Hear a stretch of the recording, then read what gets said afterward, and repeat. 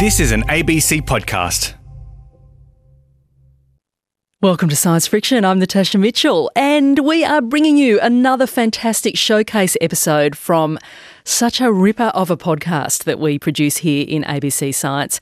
Sum of all parts, host and producer Joel Werner. What have you got for us this week?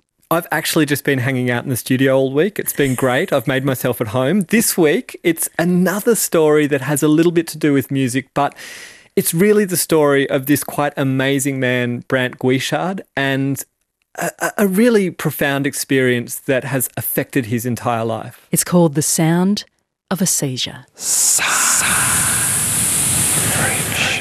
Brant Guichard has heard the music for as long as he can remember.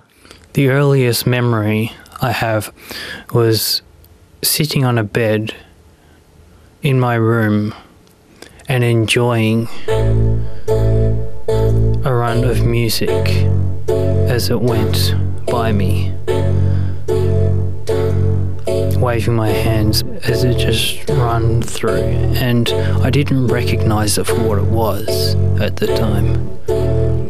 I listened to it, it finished, and I asked my friend, who was sitting next to me watching the television and feeling bored, since we had absolutely nothing to do, and I asked him, "Did you hear that?" And he said, "What?" I asked him, "The music." And he said, "What music?"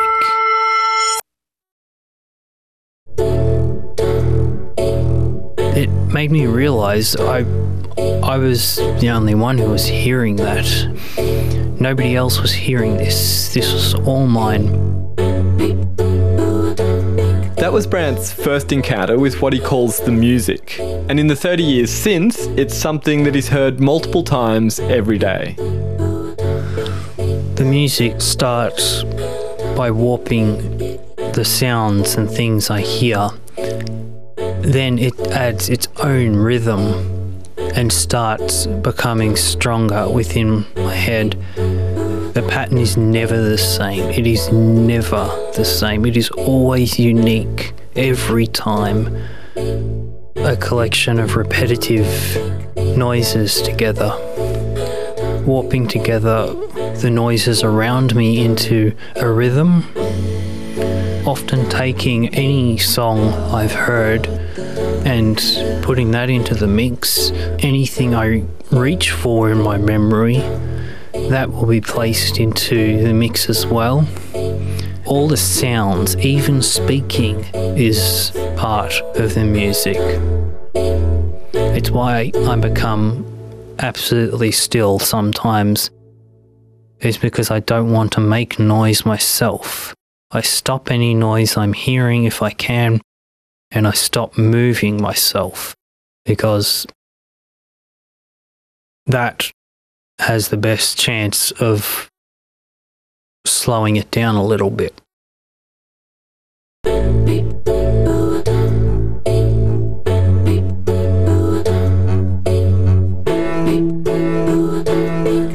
It's partially in my control in that I reach and try to control where it goes.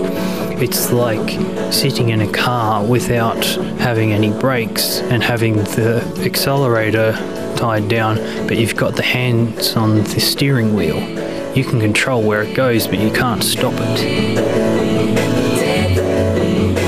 Then I start developing a partial seizure, having part of my body losing control.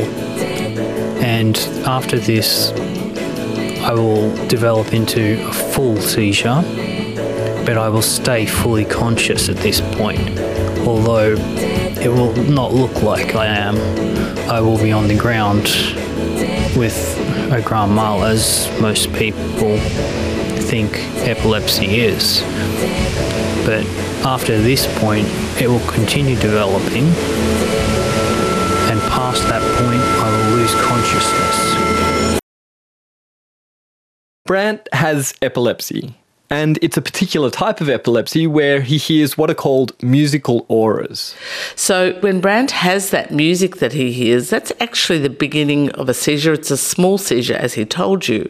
But if it doesn't progress to involve more of his brain, he remains aware, and there's nothing to see. Only Brandt can tell us about it. Professor Ingrid Scheffer is Brandt's neurologist and a world-leading epilepsy researcher. We don't really understand why one seizure progresses and another doesn't, except that we do know that almost everyone with epilepsy is more likely to have seizures if they're tired or stressed. And so you might have some auras, but then they might progress if you're more tired or stressed. Or sometimes people will build up. They'll have a run of auras, which sort of heralds the fact that they're going to go into the bigger seizure.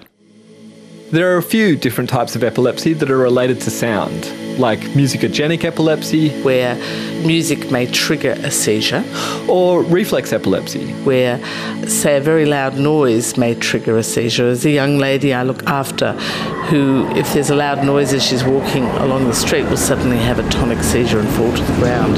So she actually has to wear headphones all the time to try and dull down the sounds around her so she doesn't get a surprise. But musical auras, like Brandt experiences, are unusual. Like, really unusual. Gosh, I think I have seen one or two, but it's rare. I see lots and lots of people with focal epilepsy, and many have auras, but hearing music is rare. Do you remember when you first met Brandt? Can you sort of take us back to that moment? Yes, I can remember when I met Brandt. He was 18 years old at the time, and he came along with his father, and he told me the story of his epilepsy. His epilepsy had begun quite early in life with some convulsive seizures as an infant, and these had occurred every year or so.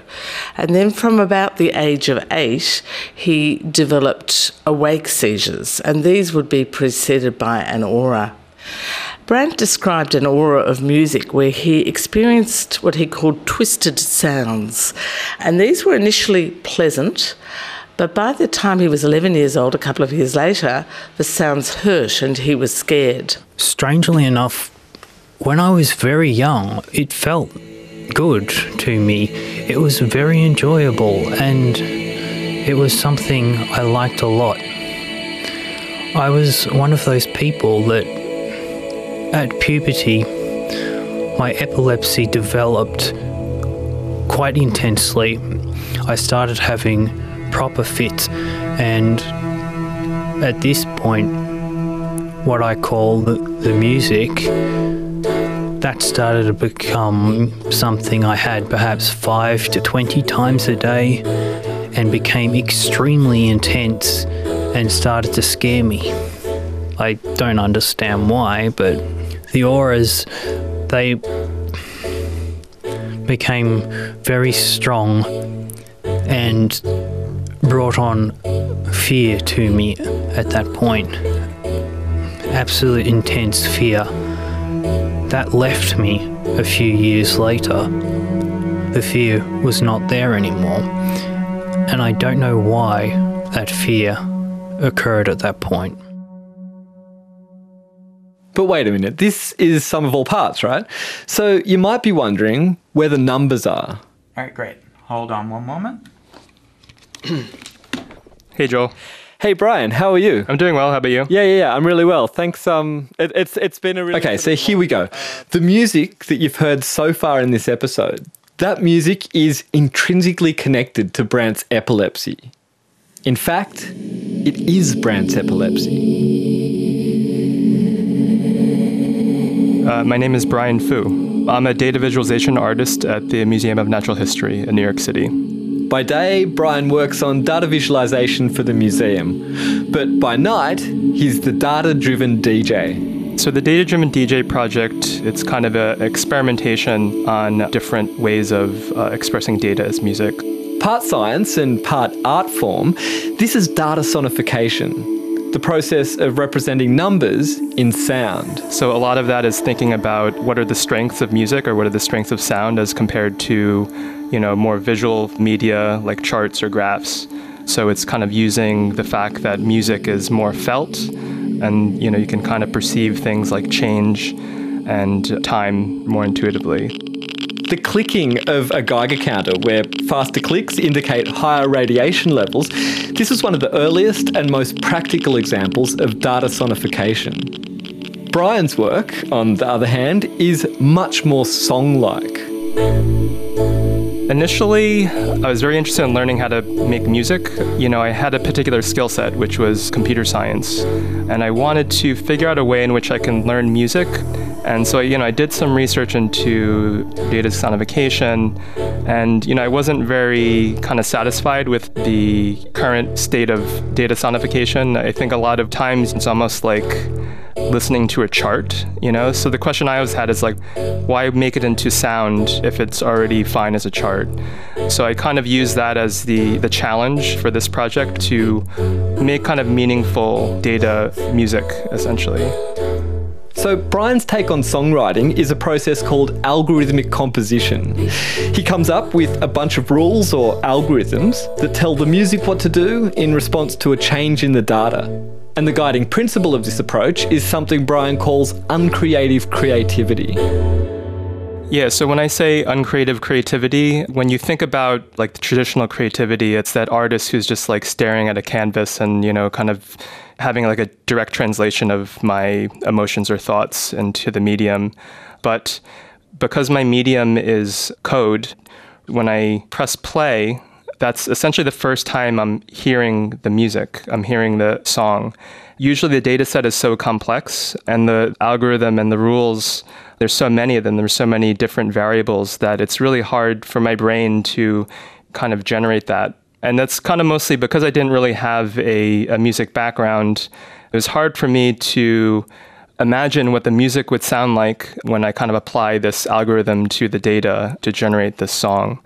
So yeah, it's almost like I'm just designing the rules in which this song plays out, which is not a traditional way you would think about creativity, but that is where the creative act is designing those rules, and it's designing how you map the data to sound.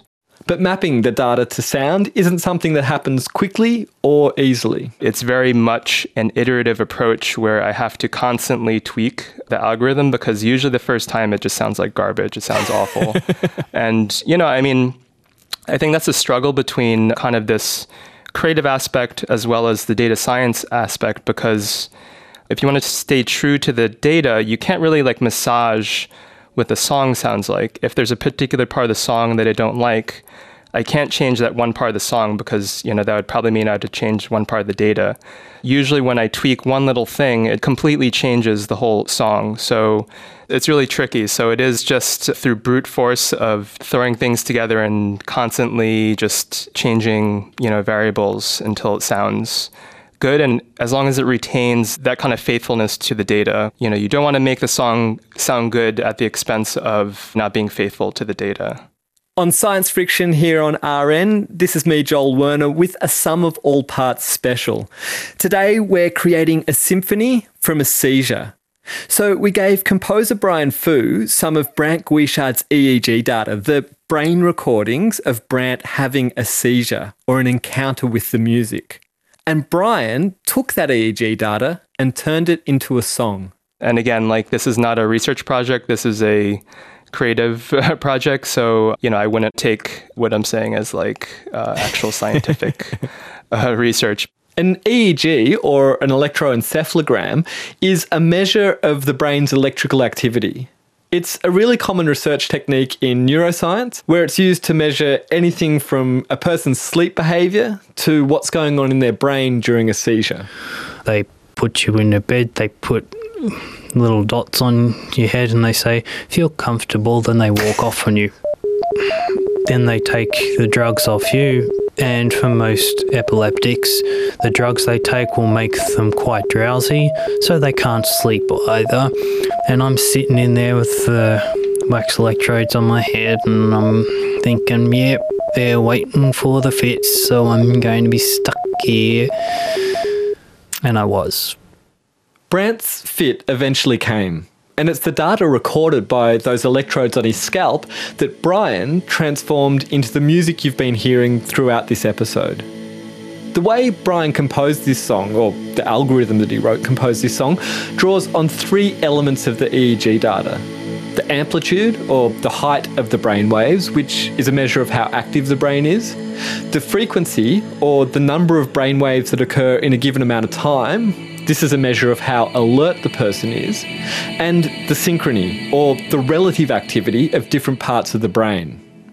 And then he just maps changes in these three variables to changes in the sound.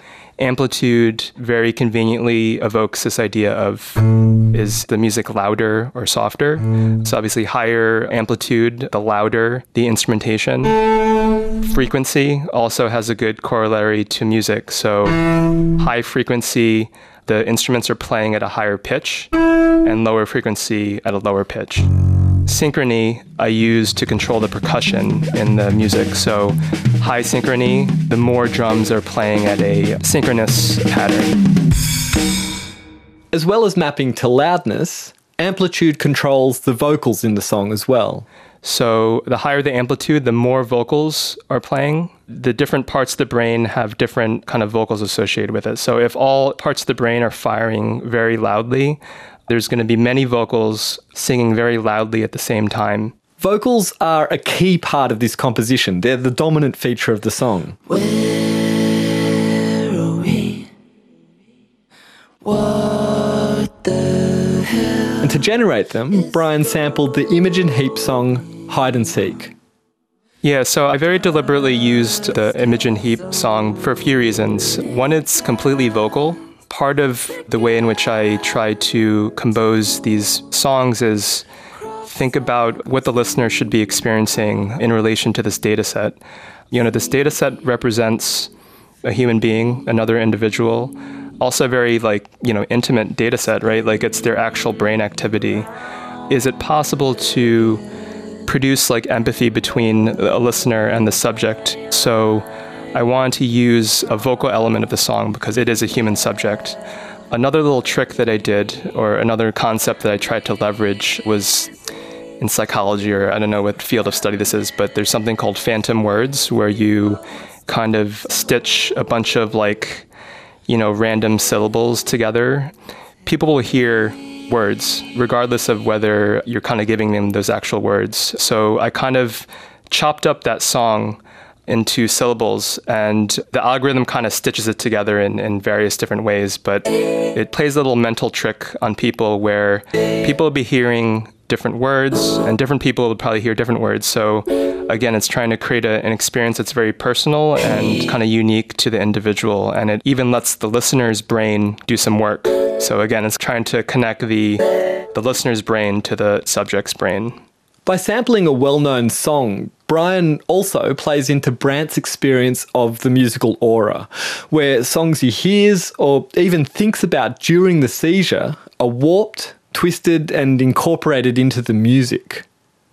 In addition to the vocals, Brian sampled strings from the Philharmonia Sound Sample Library and percussion from the American experimental rock band Swans. And then he just let the algorithm do its thing. I'll play the song in full at the end of this episode, but first, what does Brandt think of this song that was composed using his seizure data? That's it. So what do you think? First impressions?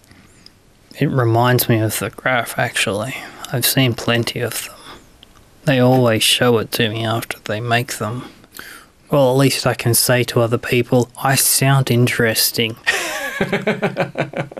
I try to think about the data set not as this series of zeros and ones. It is a representation of, an actual human being with real experiences. And, I think the medium of music is very unique in the sense that it will evoke a visceral response. And my goal with this particular project is to think about what should that response be as it relates to this particular data set. So I think that's where a lot of my kind of creative energy goes, is thinking about how to match what I believe this data set is about and how the listener should kind of experience it in this very visceral way, because, music makes you feel something, and that's what I really like about music as compared to, say, a chart or a graph, which I don't remember the last time I was moved by looking at a line chart, but it's a good match. I think it's the right medium for human data, a medium that has this very primal, visceral quality to it. And now, in full, the data sonification of Brandt's seizure data by the data-driven DJ Brian Fu.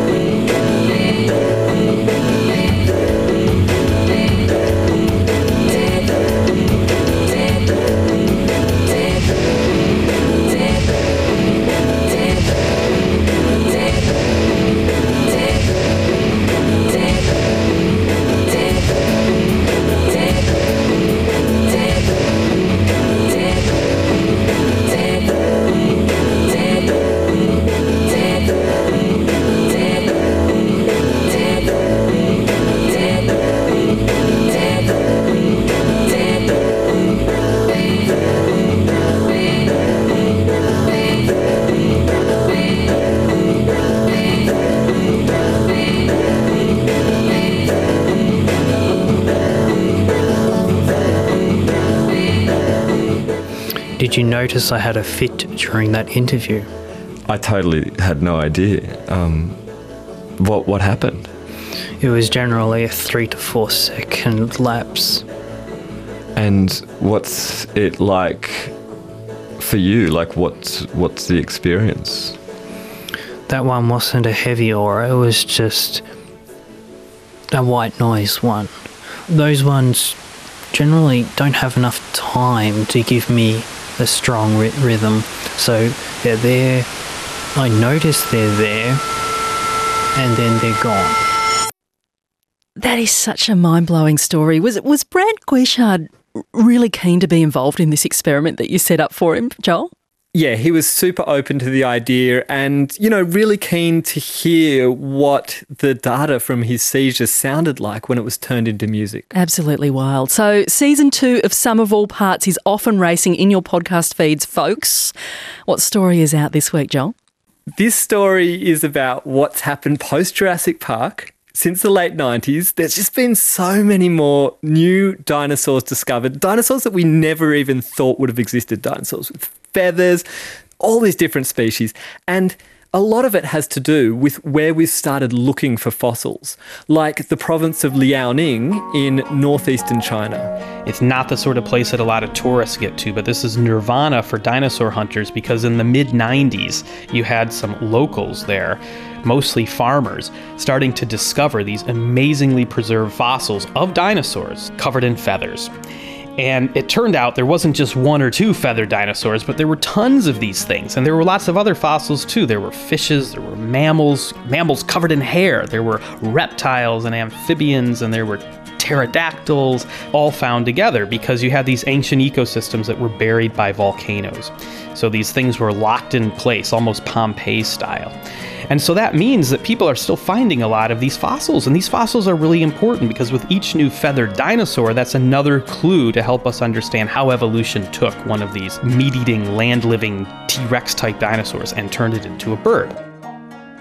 Kids are going to love this show. I mean, actually, grown-ups too. Aren't we all kind of obsessed with our childhood fantasies about dinosaurs? Absolutely. This one's for big kids, young kids, anyone who has a thing about dinosaurs is going to be into this story. Or just a thing about great yarns, which is what Sum of All Parts is all about. Stories about numbers with Joel Werner. And where can we find you? You can find me anywhere you get your podcasts or anytime on the ABC Listen app. Thanks, Joel. Can't wait to hear season 2. And that's Science Friction for this week.